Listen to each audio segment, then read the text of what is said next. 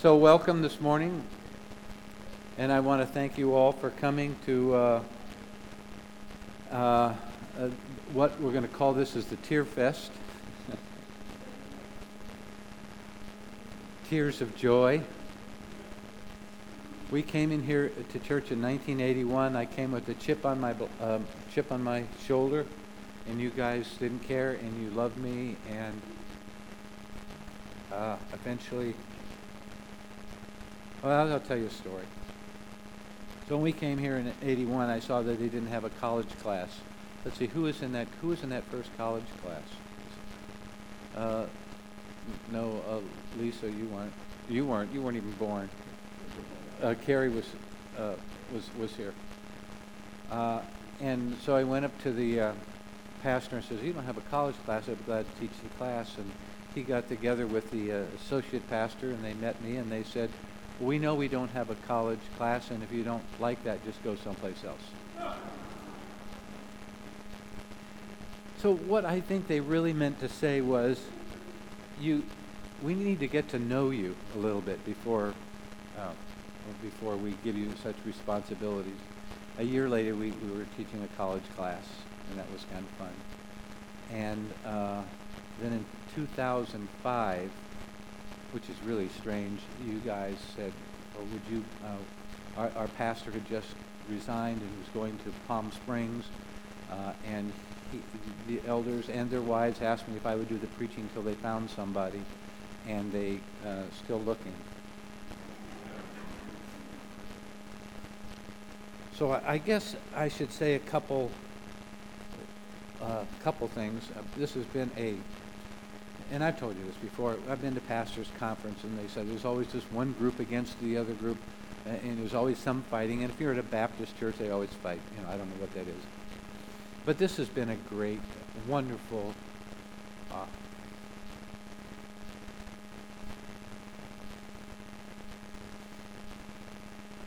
wonderful time. Okay, let's preach the word now. So I was looking through Scripture, and there's a couple things that uses the word to sum it all up, or finally, brethren. So I'd like to talk about those, but I don't know if you pay attention to the bulletin, but there are three things in the bulletin. Probably, I don't know if anybody actually notices them. And there are three things, and it says, we live so we wonder, so they will wonder, learn so they will know, and love so they will believe. So two of these things are kind of close together, because living and loving are really the same, kind of the same, because if you are living without loving, then you're not really living, really. And so they kind of work themselves together. So this church has a mission, and it comes from Jesus. And Jesus told us that we were to make disciples and to teach things that he taught. And it isn't just so that he could have a big church and have lots of money and build cathedrals or just have a great big social organization. And he told us that something that we need to do, that something very basic about what he wanted to do in this world. So there's a passage in the Old Testament. It's about three guys who were I forget whether they're lepers or not, but anyway, the whole country was in a famine. And these three guys stumbled upon a camp where that had been vacated because of they thought that God was going to destroy the place, and so they run, and I think maybe there's dead bodies, and I don't know, but anyway, they come to this stash of food, and now they have enough food to do whatever they want. Can you imagine if you lived in a country, let's say Salinas, and all of a sudden the supermarkets are all closed, everything is gone, the fields are, there's no lettuce in the fields, there's no gophers to eat, there's nothing left to eat. No, we don't eat gophers anymore. Nor do we do it any less. But and can you imagine discovering food? How terrible would it be if you didn't share that with others? And Jesus talked about him being the bread of life. And he isn't saying that he's really bread. He's not bread at all. But there's something about the essence of life that Jesus has. that in Jesus Christ there is everything that satisfies our soul. Everything that we need to make life meaningful. Everything that we need to give us this relationship with God. And we've been singing about this the whole time. And so our mission is to let people know that we have found life. And the world is a dark place, and a lot of people looking for satisfaction in life, looking for a meaning in life, and they're finding nothing. So anyway, Jesus is the true food that satisfies our soul. And those who have put their trust in Christ all over the world find that that's true. Why do we put our trust in Christ? When we have come to Jesus Christ, we have found something that makes sense to our soul. I remember when I first trusted Christ, something unbelievable happened. All of a sudden, my spiritual eyes were open. I began to see things that I could never understand before about God. And I went and told my family. Why would I not? Grandma, I found what God, I know what God is up to. Of course, I didn't know all of what God was up to, but a little bit of what God was up to.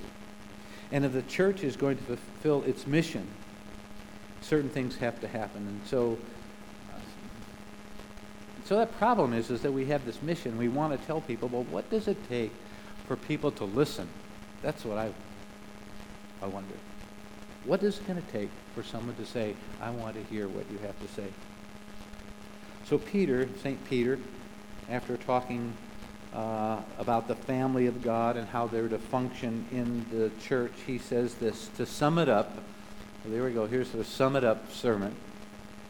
All of you be harmonious, sympathetic, brotherly, kind-hearted, humble in spirit, not returning evil for evil or insult for insult, but giving a blessing instead. For you were called for the very purpose that you might inherit a blessing. So we are to live in such a way that people will wonder why we believe.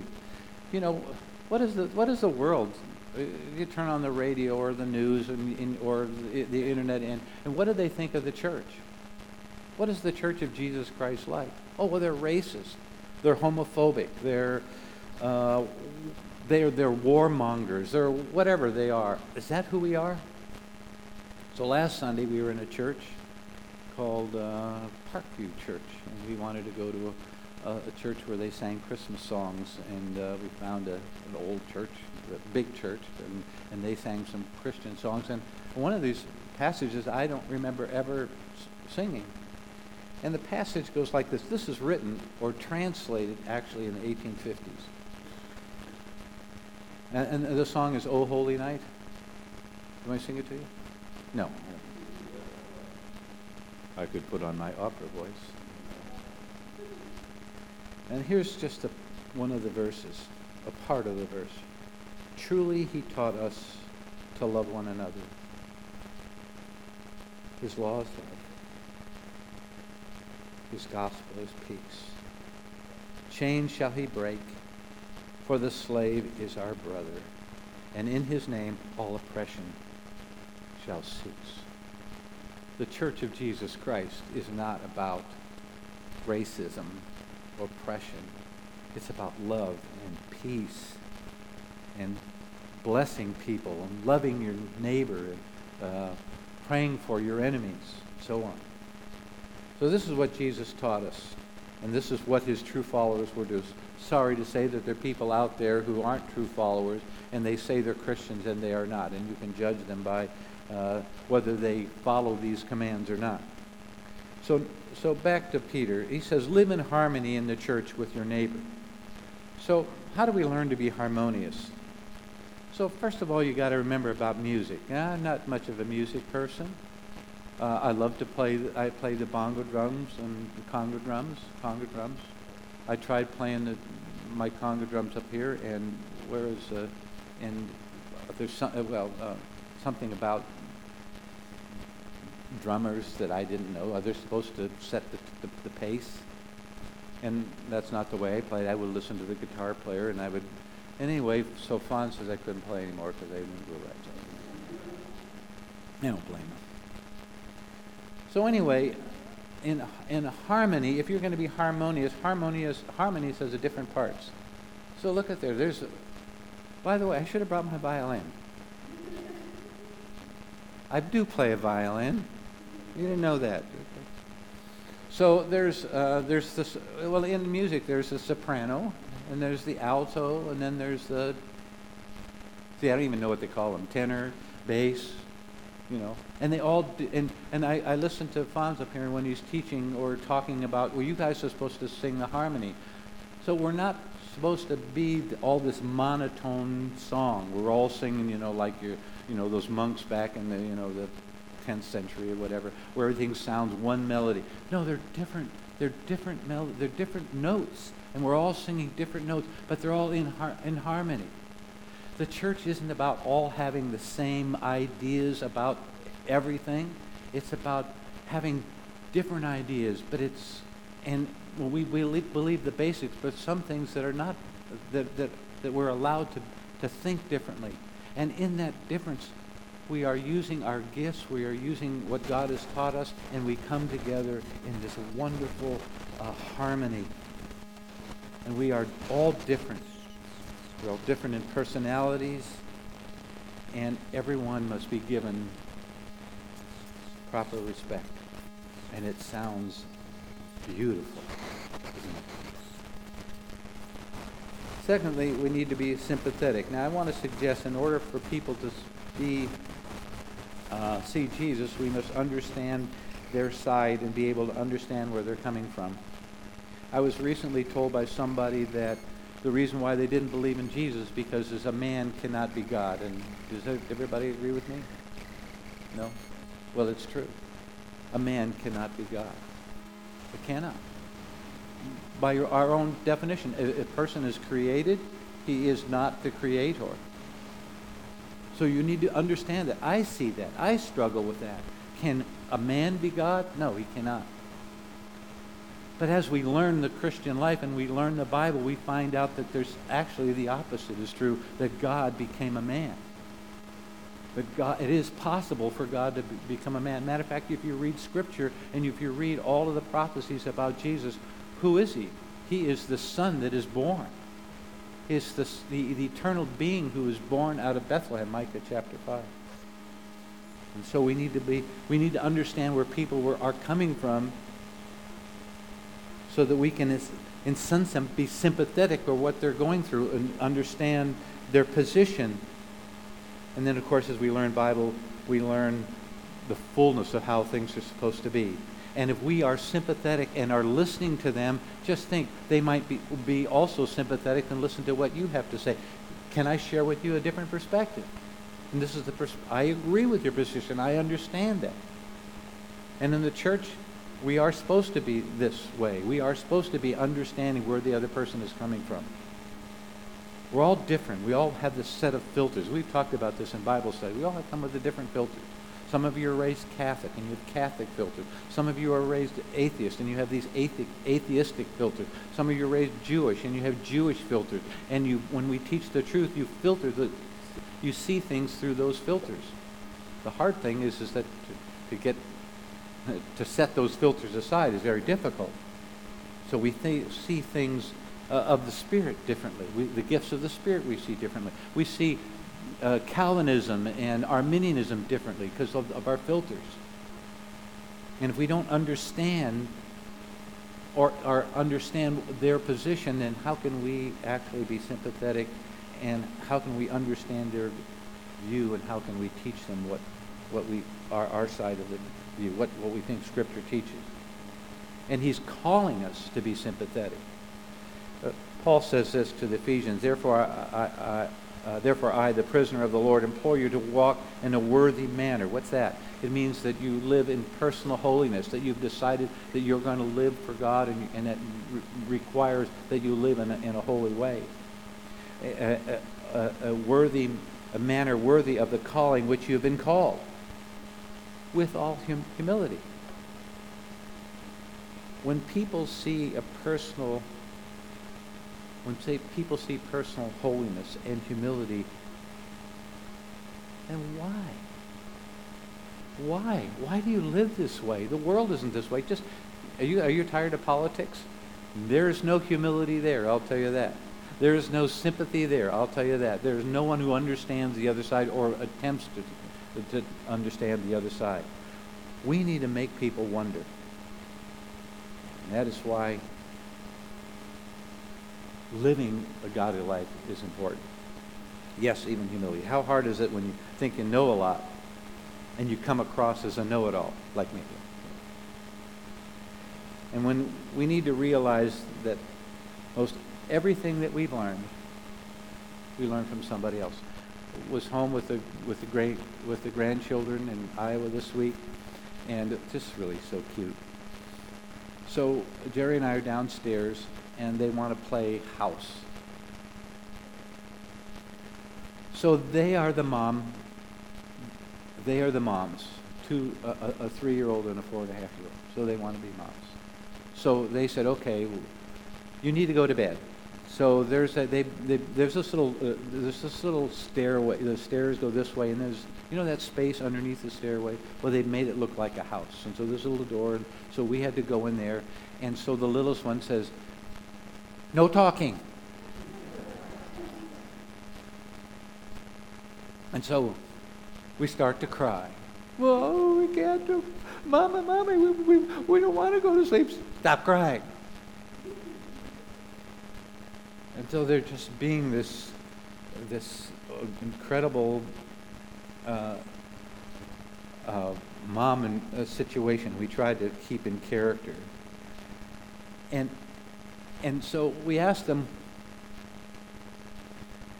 Mommy, please tell us a story or sing us a song. So what songs do they know? So Mariah, who's 4.5, sings A, B, C, D. Where does she learn that? She didn't learn it herself. She learned her ABCs from somebody else. What do you know? What do you know? You know from someone else. Nothing that you have of yourself is from you. It's from someone else. How can you be proud of what you know? And I know a lot of stuff. Matter of fact, I've forgotten a whole bunch of the stuff that I thought I knew anyway. And the last thing I want is for knowledge, my knowledge, to poke its ugly head as pride. That's the last. And you don't want people to see that. All that I know is what I've been taught by someone else. And I examine that. And gentleness. If you want people to listen to you, gentleness is essential. We don't listen with harshness.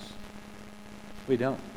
You yell at your kids and and scream at them, and the way you talk gently and softly and kindly with patience. Why patience? Because we're all different. We are all different personalities. We are all very different in this church. And we come with different cultures and filters, like I said. And we need to show tolerance for one another in love. Tolerance, there's an interesting word. I shared this with you last week, I looked. Somebody was talking about bigotry. Does anybody look up the definition of bigotry? Does anybody know what it is? Bigotry is having no tolerance for someone who has a different opinion than you. Look it up. And that's where we are today. We have no tolerance. We really are. The people who are screaming no tolerance have no tolerance for people as well. We're all, and we're not supposed to be bigots. That's not. And I want to thank you for being tolerant to me, because you know what my flaws are. Matter of fact, my granddaughter said to me, Misha came up to me, and I think we were sitting at the table, and she says, "Papa, why are you so silly?" Thank you for allowing me to be silly for 38 years. Now remember, you're going to get a new pastor, I don't know when, and he will be different from me. Aren't you thankful? And you're going to tell him what to do, because Pastor Rich did it this way. Do not tell him to do it that way. Let him be his own person. Accept him as all his differences. Let him bring new freshness into the church.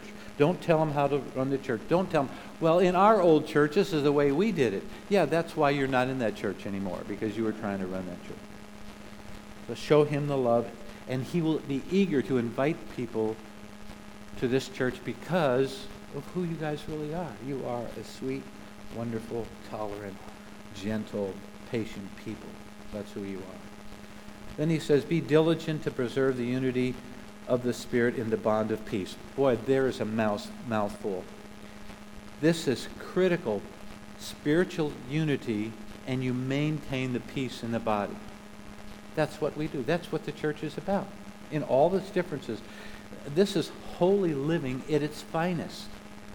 Loving one another, listening to one another, keeping the unity, being of the same mind. Doesn't always have to agree, but just saying, okay, let's listen, let's think this through, let's work together, let's come to a consensus, and let's love one another even in things that we disagree. It's holy living at its finest. Number 2 on our list was learn so that you will know and you can pass on to them so they will know. You need to learn. We need people who are learning people. We cannot be ignorant people. We cannot be Christians and say, well, my mommy taught me this way and that's why I believe it. No. We need to read Scripture. We need to dwell on Scripture. We need to make lists of things that we don't know and don't make doctrines out of things that we don't understand. And we need to learn. I've read some really great books lately that have just been exciting for me. One is called Jesus Skeptic by John Dickerson, the pastor. Jesus Skeptic, another one of these journalists who has become a Christian, who investigated The Reason for God by Tim Keller was really good stuff that really stimulates your mind. And you, when you read these books, it lets you know, this is why I'm a believer. When I became a believer, I was shown a passage, and some of you have heard this a million times, and so this is one last time. Okay. Daniel 9 says when the Messiah would come and that he would die. So I went to the rabbi. I said, Rabbi, I need to know that if I've translated this passage correctly. I knew that I did the right thing in my heart, but I didn't know whether I did the right thing in my brain. I asked you the same question. Are you a believer because you just did something spiritual? And that's the most important part. But also, can you defend it? So I gave the passage to the rabbi, and I said, have I translated this correctly? And he said, yes, you have. Wow, that really makes me feel good that I did the right intellectual thing as well. And I said, well, is Jesus the Messiah? And he wouldn't answer. Second thing I did is I read Bertrand Russell's book, Why I'm Not a Christian. And I thought, okay, I'm going to get the other side. I'm going to understand the other side. And he just laughed at Jesus. He made no attempt to understand what Jesus was trying to say. And so and you can, by the way, you can go on the internet and 25 reasons why I'm an atheist. And the reasons they give are not intellectually good. They'll take the failures of the church from the dark ages. They'll take passages that we don't that are they're mistranslated and say that we believe. I can understand why they don't believe, because they don't have the knowledge. They don't even choose to investigate whether they've interpreted those passages correctly. We don't tell people we have the truth. We convince them by learning, and that what we believe is reasonable, and they should consider to investigate Scripture. In our differences in the church, we only are to live one way, and that is to be harmonious, sympathetic, brotherly, kind-hearted, humble in spirit, gentle in mind, tolerant, and united in the Lord. And then he says the third thing that we have in the bulletin is love people in the world so they'll believe. And if you don't love people with a true heart, they're not going to believe. They're going to see through that. Will people see Jesus if you don't have a genuine heart of love for them? Which is difficult, because we are self-centered people. Everything we do has self-interest. Even Jesus appeals to our self-interest. John 3:16, for God so loved the world that he gave his one-of-a-kind, unique, none other like him Son. What? So that we could have eternal life and not perish. There's self-interest. I need life. And the downside is I don't want to be judged. Well, who wants to be judged anyway? Then he says, but sanctify Christ as Lord in your heart. Always be ready to make a defense to everyone who asks you to give an account for the hope that's in you. How? With gentleness and reverence. Reverence, there's an interesting word. Because the Greek word for reverence is actually phobia. P-H-O-B-I-A. You'll probably look at it in the King James, it probably says fear. And there is two sides of fear. There is a fear where you're afraid I'm going to preach too long. That's one of those. Or where you love somebody, you respect them, and you revere them. And God wants that kind of holy, reverential fear, reverential trust. And it says when you're talking to people, you need to have that same fear. You need to respect them, and you need to respect them and revere them. Why? Just because they're human beings, just because God created them. And when people feel the respect and they feel this respect and love that you give them, they're going to want to know. So we're to learn to know the truth of God's word and ready to explain it.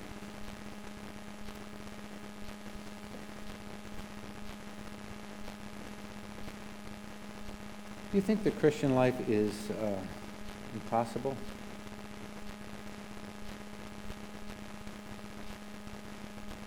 Well, I've been a Christian for I don't even know how many years, since 1962. And there are some things that help me to live the Christian life, but it's possible because we are people who are supposed to trust, and God gives the power for us to live that way. There's this passage that I want to read to you, and this is Philippians at chapter 4, where he starts out, says, finally, brethren, why do I have a problem with personal holiness? Why do I have a problem with loving? Why do I have a problem with my thought life? Why do I have a problem with this? And Paul is going to help us with that. And this kind of helps me to resist temptation. Because I live in this world where it's just, I don't know if you notice that the world is not very pure. Have you noticed that?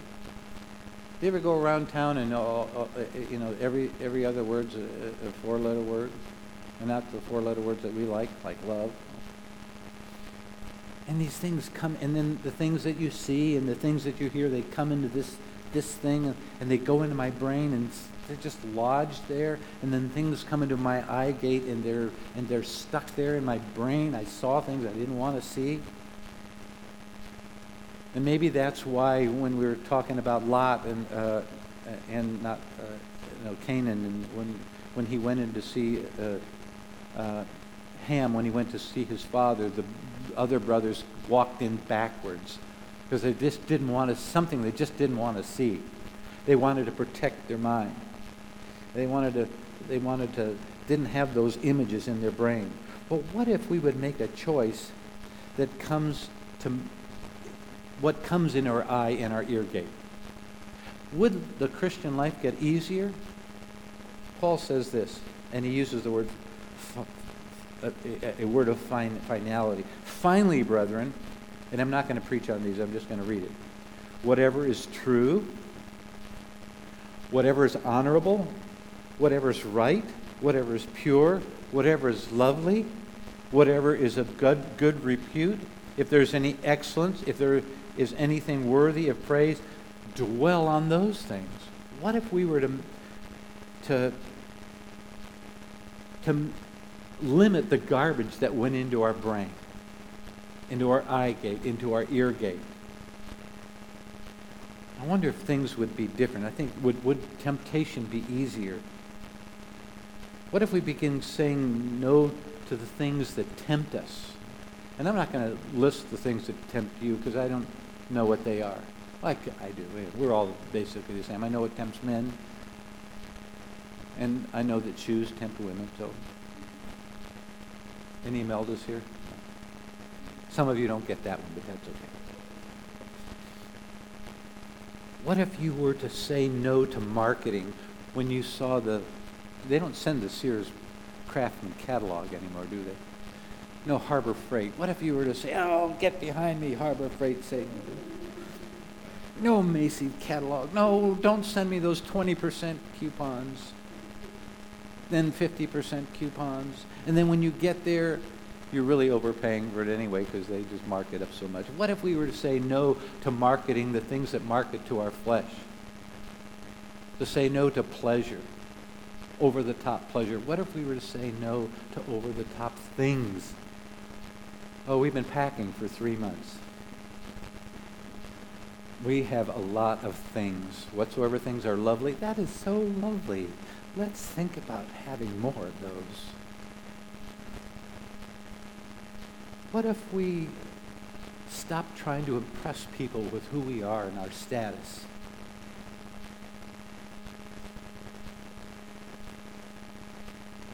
What if the